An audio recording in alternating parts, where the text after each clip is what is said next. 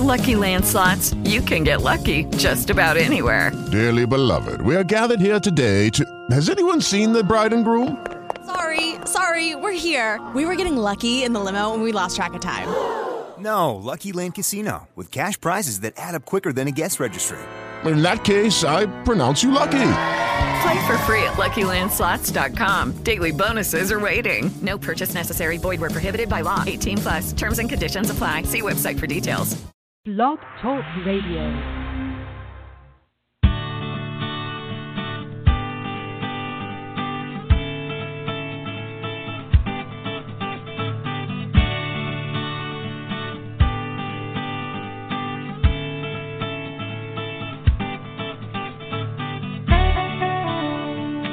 Hey there, Dr. Ross Green here, along with my co-host, Susie Porton. It's time for another edition.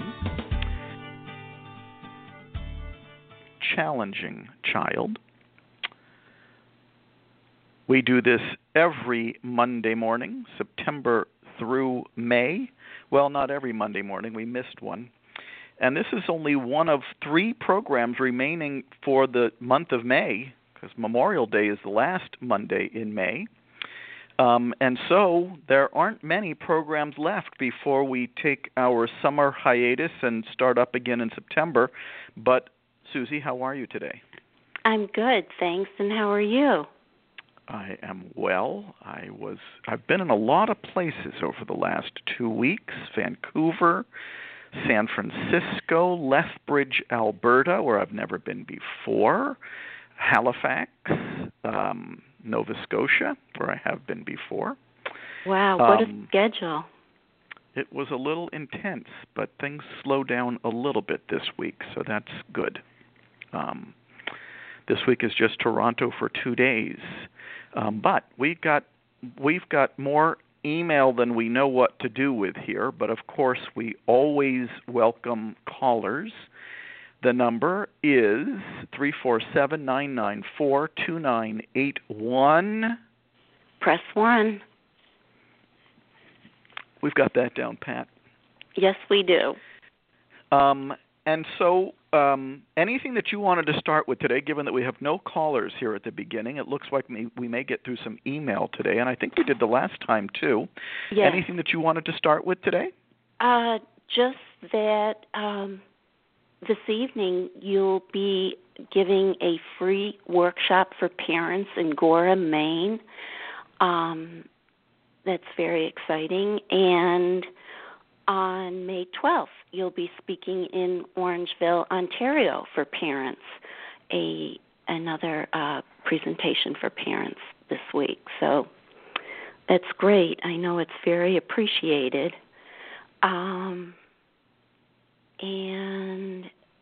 I guess I wanted to tell you about, I work in a school, and there was a 10-year-old boy in school who was very disruptive, agitated, and aggressive. And the teacher wasn't sure what to do with him. Nothing was helping. Traditional timeouts, stickers, punishment, rewards, nothing helped. And at the end of one day, we were talking, and I could tell that she meant well, but her classroom was in a shambles. And this particular child was screaming out for help. So I explained the CPS model and how to view the child differently through the prism of lagging skills and unsolved problems. I explained that the child had a learning disability of sorts, similar to a math or a reading problem, and this was a concept she seemed to grasp. Now, it's not a one-time conversation, so I checked in with her a few days later, and she was positive about it and said that she was on her way to making progress with the particular child. So that was great. That is great. Yep. You know, I was just on the phone with a school this morning, and have only been on the phone with them once before. They're not local to Portland, Maine, so we do this by phone. Mm-hmm. And I've been very impressed by the degree to which they are now really sensitive to this particular student's frustration and understanding it. And the biggest issue for them, as well as for other schools that are often starting CPS, is that so much of discipline in schools goes on in the heat of the moment. And so there's, in this particular school, but I've seen this in many, there's been an overemphasis on handling the kid once he gets frustrated, and an underemphasis on solving problems with the kid's input so that he doesn't get frustrated in the first place. And that's a very common scenario, trying to sort of fit CPS into the existing structure and timing of how we do things. And what CPS, for it to be most effective, and this is for parents too, of course, for it to be most effective, what we're doing here is not trying to come up with a solution for what's going to happen the next time the kid gets frustrated again. That's in the heat of the moment. We're looking for a solution that solves the problems that are getting him heated up in the first place so he doesn't get heated up. And that's a very, I think that a lot of folks get the lagging skill part, or at least get it if they're introduced to it. Mm-hmm. Some folks on their CPS journey still have some of those earlier thoughts kicking around in their head about, their old way of thinking and their old way of intervening. But the whole idea here is to get out of the heat of the moment, use those new lenses to start solving problems collaboratively and proactively with kids.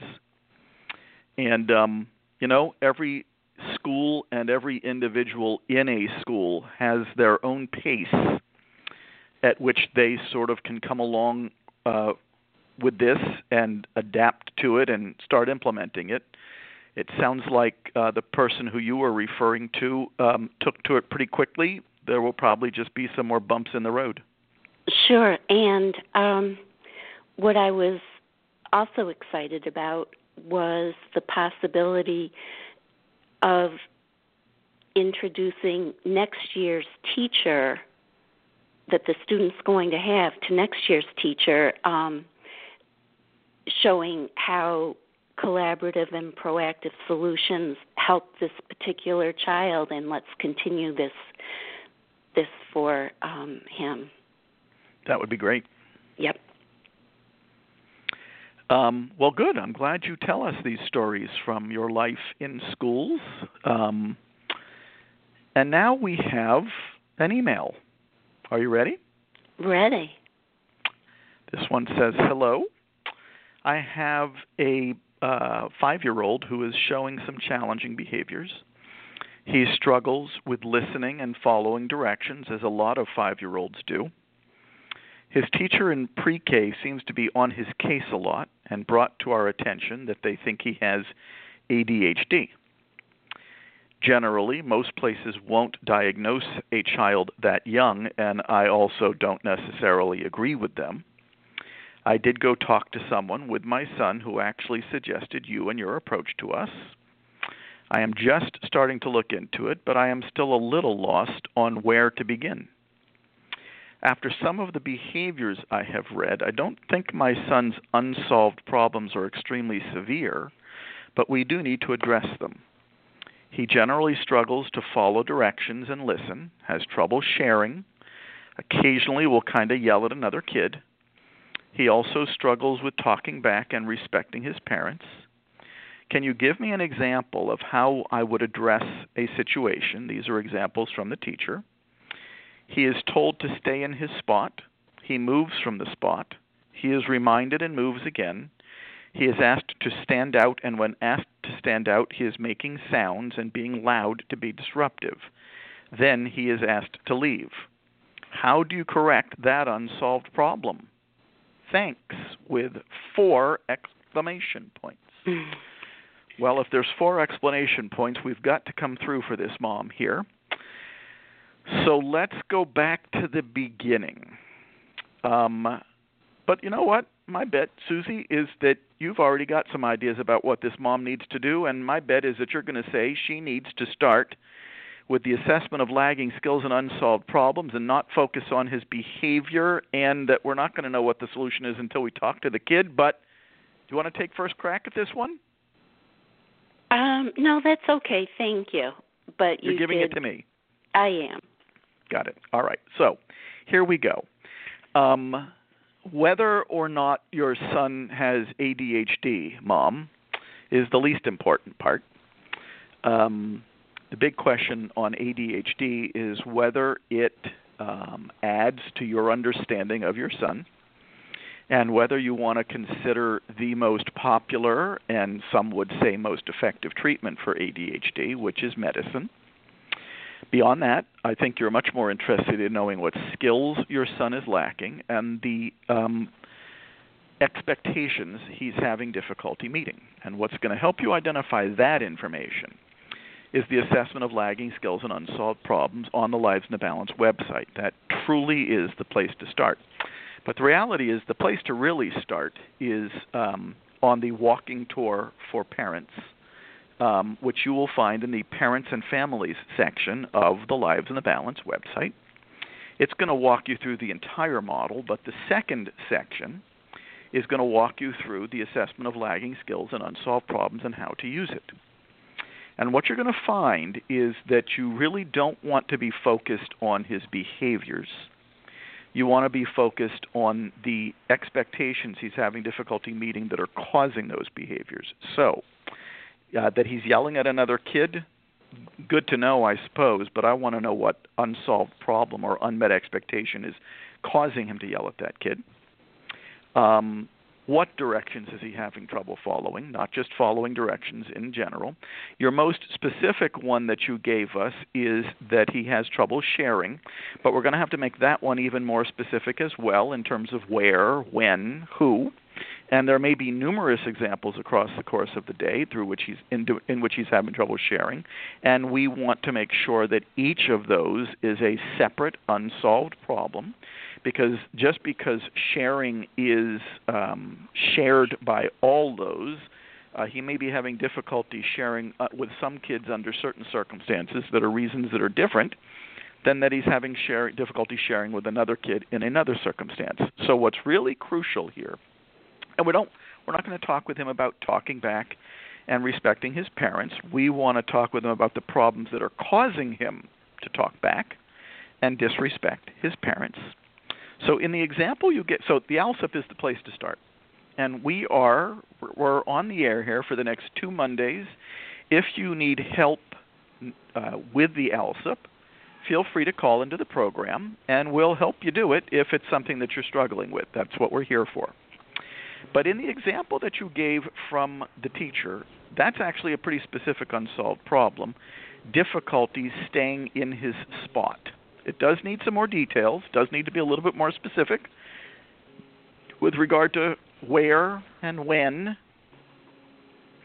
But you are at the beginning of a good unsolved problem there, and I get it. What's happening next is that he moves, which is why we're saying he's having difficulty staying there. Then he's reminded. So that's what we might call insisting harder. But insisting harder and reminding actually doesn't let us know why he's having difficulty staying in his spot. That's information we'll have to gather from him. And, that he's still having difficulty staying there tells us that simply reminding him isn't getting the job done.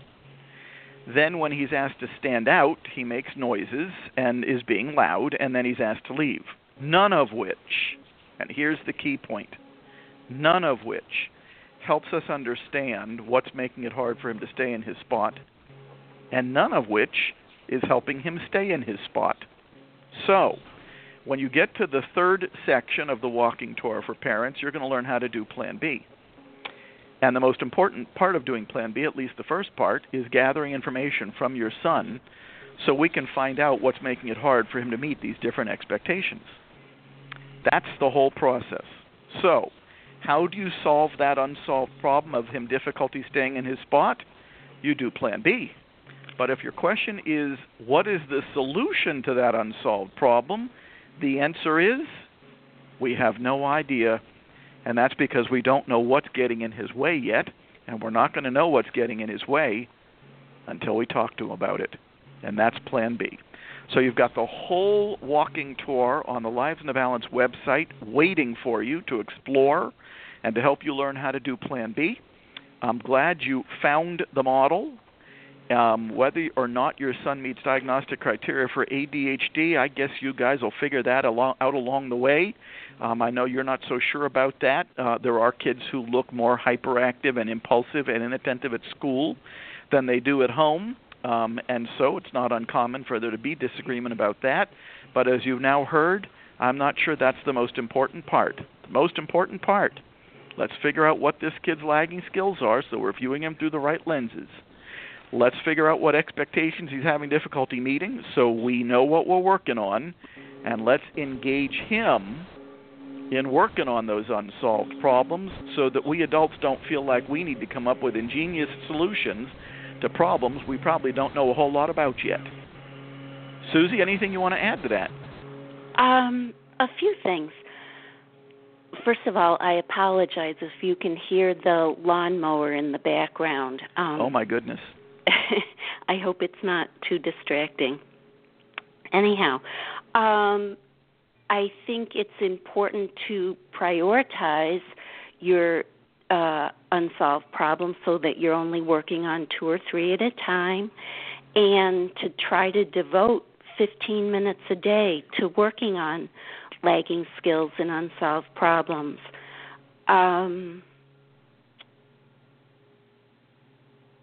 The problem-solving plan is also an important piece to fill out so you know who's working with him on what problem. And hibernating problems tend to show up, as well as the reliable and predictable unsolved problems, and who's working on the unsolved problem to successful resolution. Like you said, the formal diagnosis itself is not so important right now. That sort of pathologizes the child, and that's the beauty of working on unsolved problems and lagging skills is... Were you going to say something? I was not. Oh, sorry. Just that these are things that you can do together and figure out that it's a crisis prevention model, and it might take a while for the child to participate in a Plan B conversation because maybe he really hasn't been asked before or given a great deal of thought about it. You're trying to understand, and remember, it's not the child's idea of having a good time. He's not doing this for effect, but you are trying to make things better, and that's the great thing about the model is it does make things better. We have our first caller. Terrific. This is from area code 949. We have another from area code 585. 585, just wait a little bit. Area code 949, you are on the air. What's up today? Good morning. Hello. Are you there? Oh, you are there. Hello? Go ahead. Yep, we got you. I just joined. I wanted to ask, you were mentioning prioritizing, and I'm having a difficult time with that. You know, once you have them all, you have 10 or 12 unsolved problems, how do you prioritize? Well, the usual algorithm, before I tell you that it doesn't really matter where you start, so you don't want to split hairs over it, so I'll have to come back to that, is I'm usually prioritizing by safety. If an unsolved problem is causing safety issues, then that's a good priority. I'm a safety-first guy. It's very hard for parents and kids or teachers and kids to work together on solving problems as long as one or both of them is feeling unsafe. So safety is a good way to prioritize. If you don't have safety issues, then you might want to prioritize by frequency, which unsolved problems are causing challenging episodes most often. You can also prioritize by gravity, not the gravity in terms of what's keeping us planted on Earth, but the gravity of how important do I feel that this unsolved problem is right now for how my kid is doing in general. Even though going to school might not be causing safety issues, the importance of it makes it that's a gravity issue. You might want to pick there. But the reality is, it's the process of solving problems collaboratively and proactively that matters more than which unsolved problem you pick, because you're going to be getting the process no matter which unsolved problem you pick. And sometimes you're just making things better by whatever unsolved problem you pick by getting the process going. So now you have an algorithm, but now you also know that the algorithm helps you out, but you don't want to get stuck on prioritizing. You want to get started. If you're stuck prioritizing, what I always tell people is make the list of unsolved problems, put it on a sheet of paper, and drop a pencil from up above, and whichever one it lands on, start there. Okay, great. That help? Thank you so much. You bet. Does. Thanks for calling in. And may I just add one thing?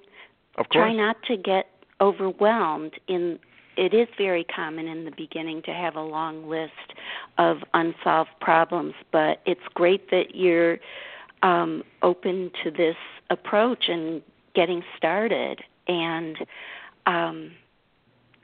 those first 2 or 3 unsolved problems could be your most difficult because you are just getting started, but it's great that you have found this model. It's an amazing model. Sure. Yes, Say it that is. again? She said that it was an amazing model. And you've only just begun. Good luck with it. Call in anytime. Thank you. You bet. Take care. Let's head on over to area code 585. Thank you for holding. You're on the air. What's up today? Hi. Well, first of all, I want to say thank you for changing my lenses.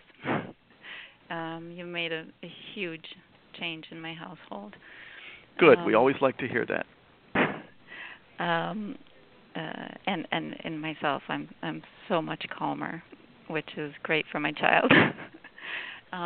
But I was calling because most of my son's issues are, not being able to control his emotions. So he gets angry very easily about there's only one slice of pizza at the birthday party, whatever it is. So I just needed help seeing this when it comes to things that have to do with controlling emotions. It's harder for me to see how CPS works. Like I see it when there's a case of, I think it was described in one of your books, a child tapping on the desk with his pen. He needs to concentrate, and you can find a solution for that that doesn't distract the other kids or the teacher. But with controlling emotions, it's like I feel that by solving the problems, he's not getting into situations where he gets angry. I'm sure there always will be something that makes him angry, but how does this work by avoiding situations that make him angry? How does he learn to actually control his emotions, or are we just avoiding situations? That's what I don't see clearly yet. Great question. So, a few answers here. Mm-hmm. Answer number one is that when you're doing Plan B and when you're solving problems collaboratively and proactively, you aren't just avoiding problems, you are solving them.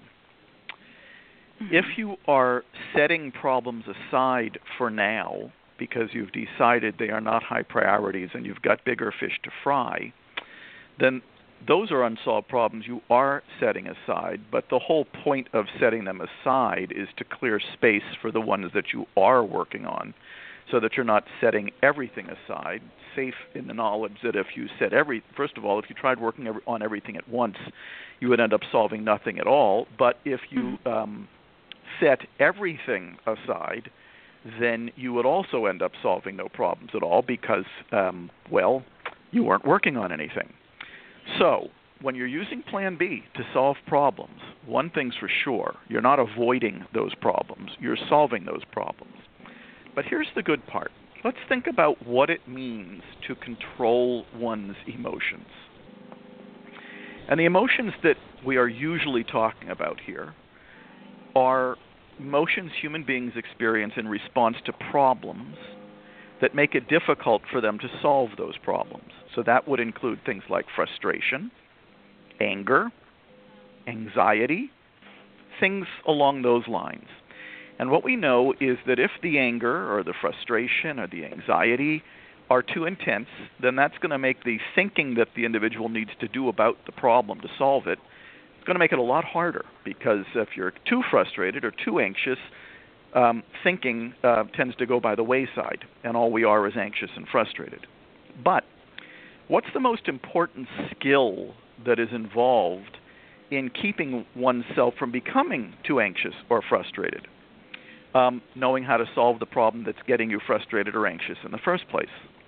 And so one of the most important premises of this model is that by solving problems proactively and collaboratively, you are helping the kid learn the skill that is necessary to someday be able to solve problems in the heat of the moment, when they're surprised or when things don't go the way they thought they would. So what you're doing proactively is laying down a template and training muscle memory for solving problems, with problem solving probably being the most important skill for helping human beings manage their emotions.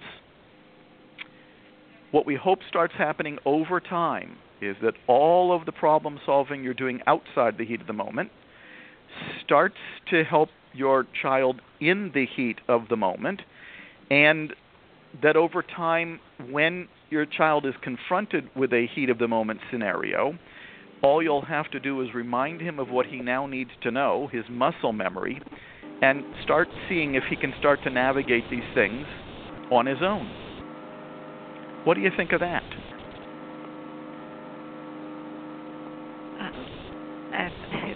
Nothing. I mean, it sounds great. I guess I'm a little overwhelmed by the variety of things. I've had a really hard time with doing the ALSUP, just because there's so many things that cause them to become angry or frustrated. It's not that they're not predictable. There's just all over the place, and I don't see that they always repeat themselves. Well, number one, it's not uncommon to have a very large list of unsolved problems in the beginning. You got to start somewhere. You're training the muscle memory no matter what unsolved problem you start with. How this goes, you'll find out. There are some kids who start handling heat of the moment situations better just by mere virtue of all of the proactive problem solving that people have been doing with them, and it doesn't really matter which one you start with there. There are some kids who benefit from interventions like a model called social thinking, which is put out by my good friend Michelle Garcia Winner, that teaches strategies for being increasingly flexible.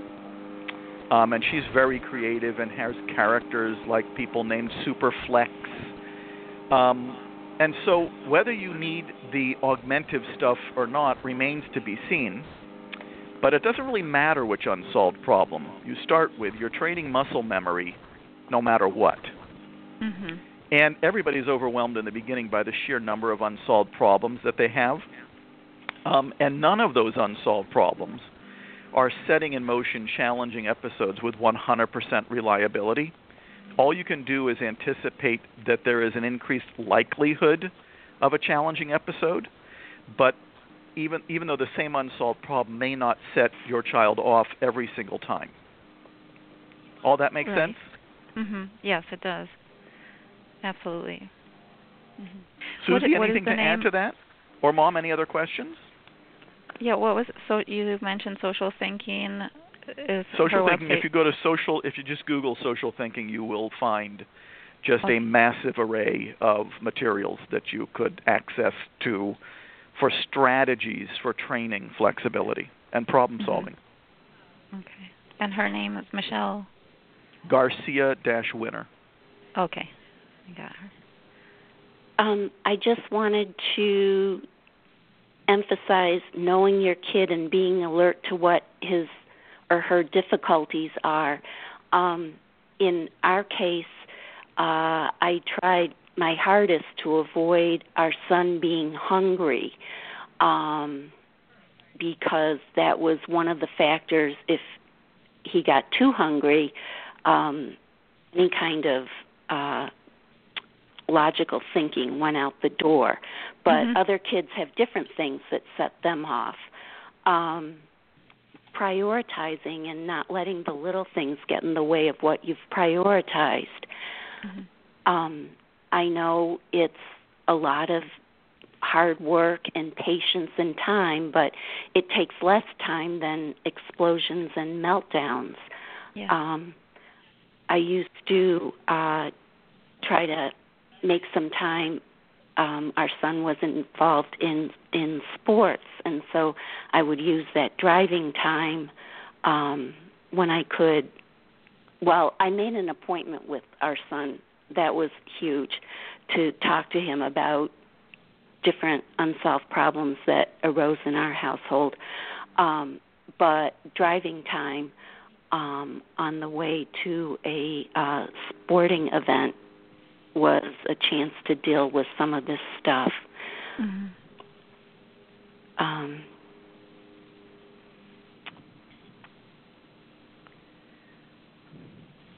Mom, any other questions?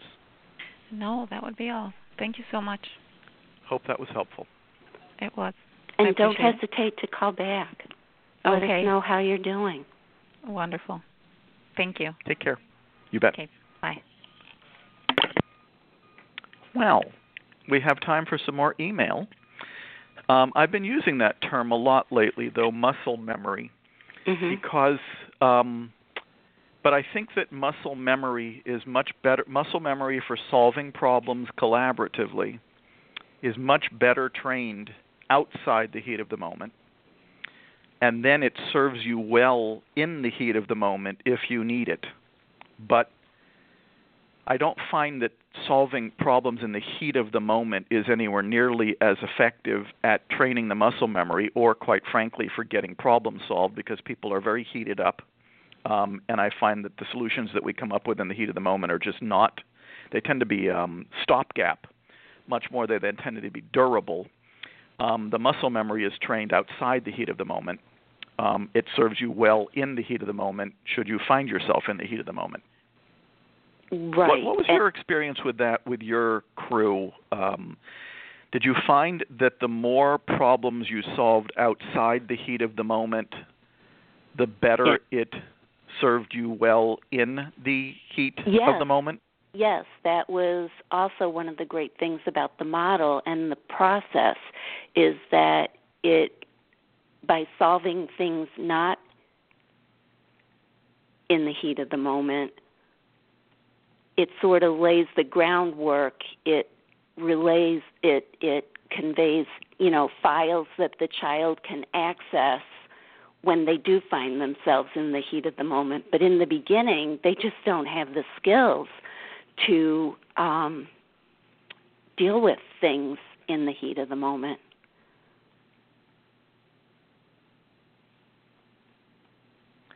Shall we take on another email? Sure.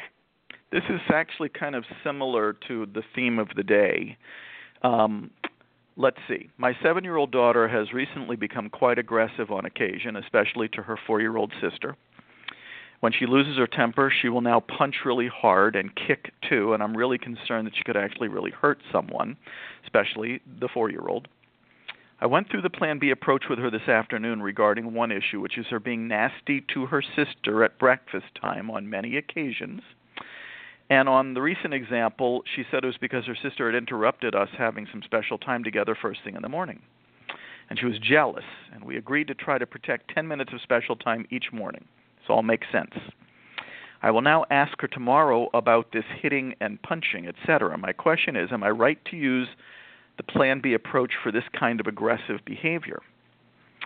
Our family has recently had a couple of big changes, having A, recently returned to the UK from abroad, and B, my 7-year-old just changing schools.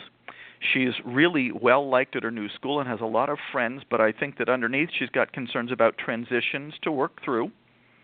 My 7-year-old fits many of the traits of an explosive and spirited child.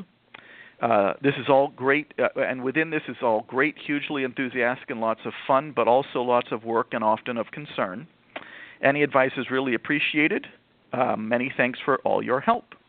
So, the biggest issue I'm seeing in here, I like that you did Plan B, Mom, and I like that, and yes, Plan B would be expected to reduce aggressive behavior, but under one condition, that you're not actually talking with your 7-year-old about the aggressive behavior itself, but rather the unsolved problem that is causing the aggressive behavior. And it sounds like you are hovering over that, so you're not talking with her about punching, you're not talking with her about kicking or hitting or any of that stuff. You're talking with her about difficulty getting along with her sister at breakfast. That's the unsolved problem. The good news is it does sound like you got some very good information from her. The thing is, I don't know if you need to follow up with a conversation about hitting and punching, because if that's the unsolved problem that's causing her to hit and punch, and you solve that problem, then not only you're going to kill two birds with one stone. Not only are you going to solve the problem, you're going to knock out the behavior that's been caused by that problem. So, I've also been saying that lately, too, killing two birds with one stone. One bird, the problem, difficulty getting along with her sister at breakfast in the morning. Bird number 2, the behavior that unsolved problem is causing. You don't need to talk with her about the behavior if solving the problem gets rid of the behavior. Susie, anything to add to that? Just to realize that it's a family problem and not just the 7-year-old.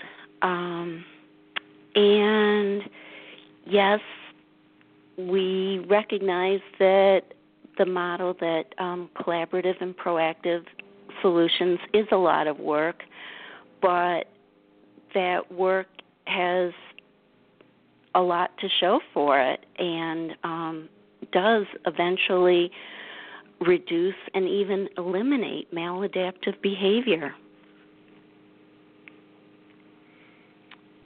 Good.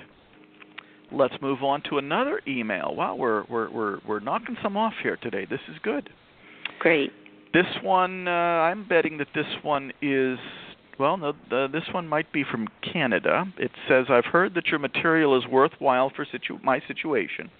Parenting a 16-year-old with long-standing explosive issues. In parentheses, I have concluded that it is pathological demand avoidance, but I'm not in a region that recognizes this condition. That's true. Pathological demand avoidance is much more commonly diagnosed overseas, in Europe, not in Canada so much.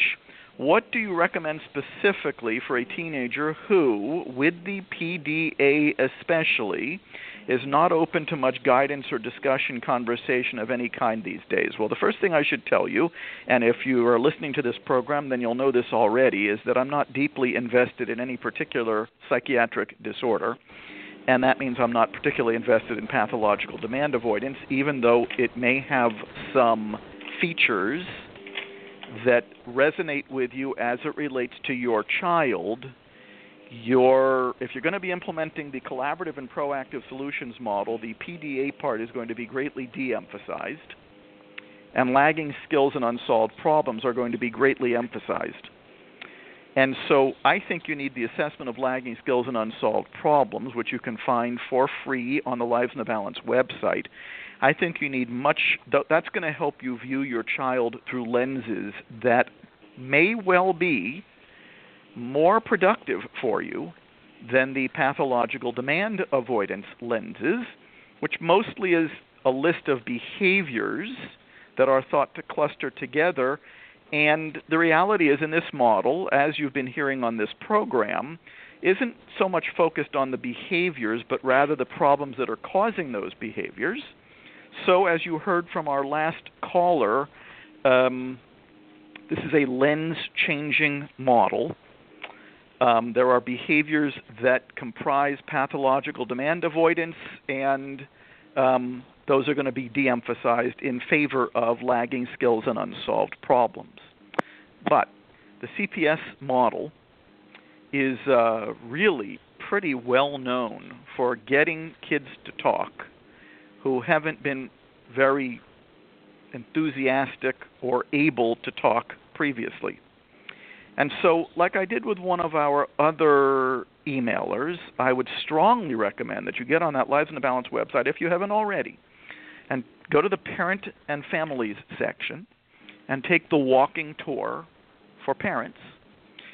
Going to have all kinds of instruction for you in there, all kinds of streaming video and audio programming to help you implement the model, walk you through every facet of it. And the best part is there are lots of videos in there to show you what is involved in talking with a kid when you're trying to solve a problem collaboratively with that kid. Very common for people to tell us the kid won't talk.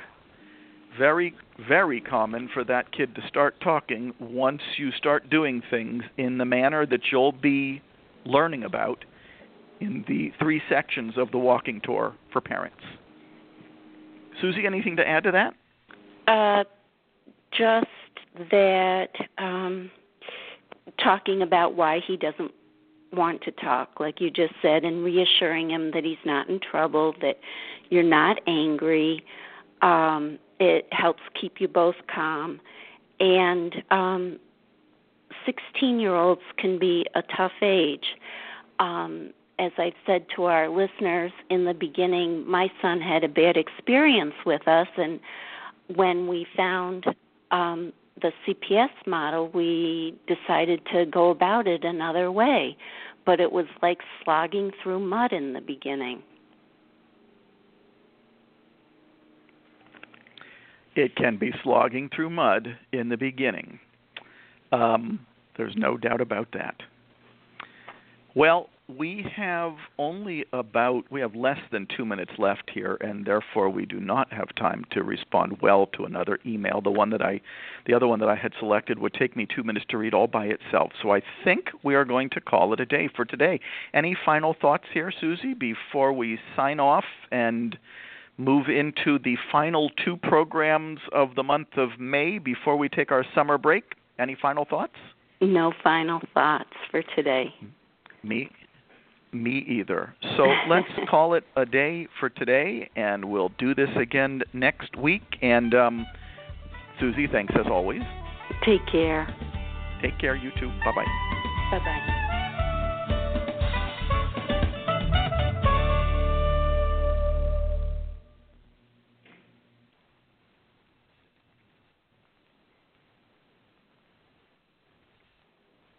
Lucky Land Casino, asking people, what's the weirdest place you've gotten lucky? Lucky? In line at the deli, I guess? Aha, in my dentist's office. More than once, actually. Do I have to say? Yes, you do. In the car before my kids' PTA meeting. Really? Yes. Excuse me, what's the weirdest place you've gotten lucky? I never win and tell. Well, there you have it. You can get lucky anywhere, playing at LuckyLandSlots.com. Play for free right now. Are you feeling lucky? No purchase necessary. Void where prohibited by law. 18 plus. Terms and conditions apply. See website for details. Purchase new wiper blades from O'Reilly Auto Parts today and we'll install them for free. See better and drive safer with O'Reilly Auto Parts. O'Reilly Auto Parts.